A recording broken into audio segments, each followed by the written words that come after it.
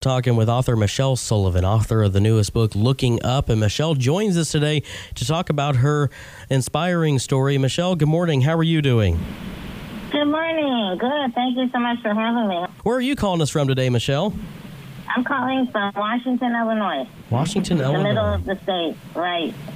Well, thanks for being with us. And Michelle, as we really get started here and before we really dive into the book, Looking Up, tell us more about you and your story here that you'd like to share today.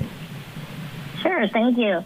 So I was born with a rare type of dwarfism, and the doctor said, take her home and treat her like everybody else, which in the 60s was a rare type of comment to make for somebody born with a disability.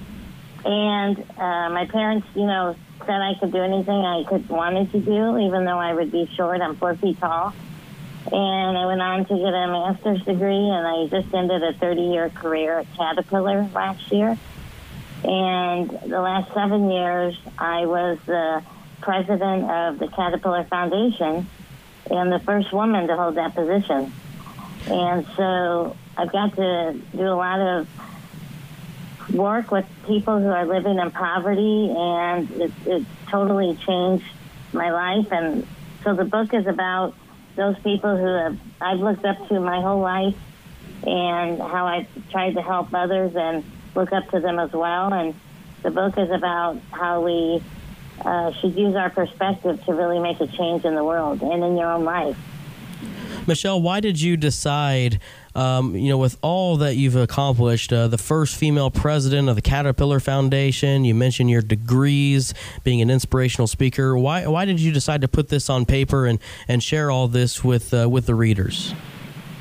Well, that's a good question. For a long time, people said, Michelle, you need to write your story. And we all have a story, I feel. We all could write a book and learn from each other. And I didn't want the book just to be about me, because I think we all have challenges.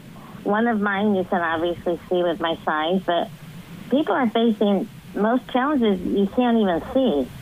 And so I don't pretend to, be someone that can do anything, different than anybody else.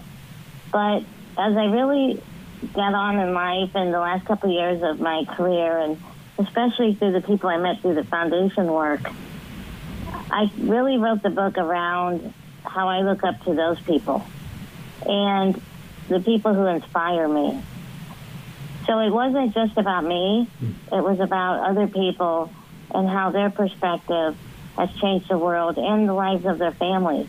And that's really what I wanted it to be about, is others as well. So now was the time to do it.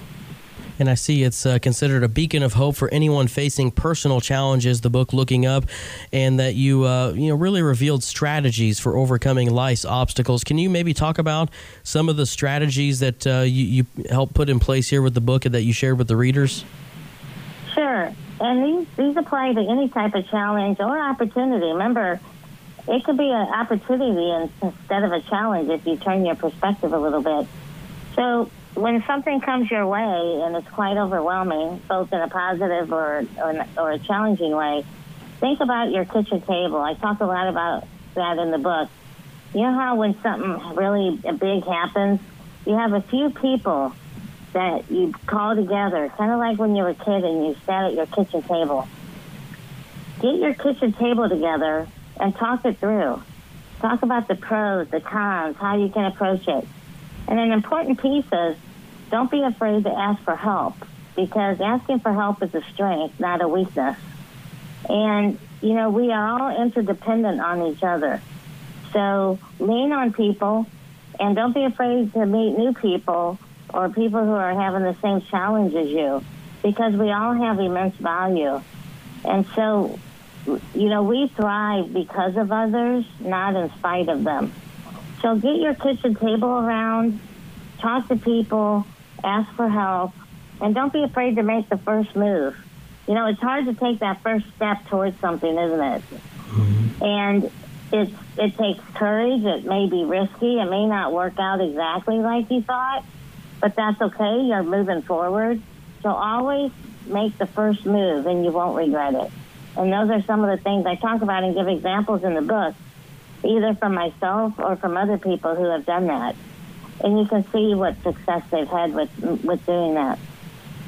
And you've been able to share this with everyone as well as an inspirational speaker. Do you mind talking about that aspect of your career, going around the country and some of the things you've learned along the way and some of the people you've met?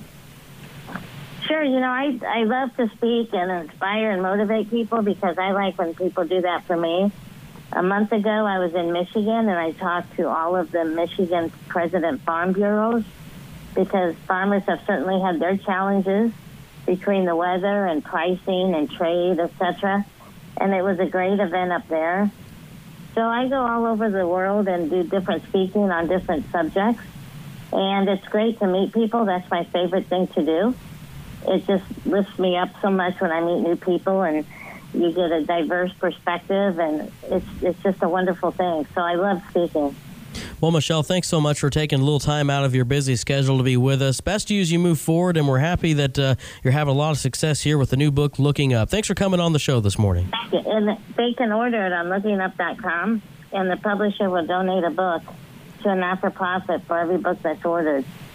Very good. Again, lookingup.com. Michelle, have a good day. Thank you. Thank you. Bye-bye.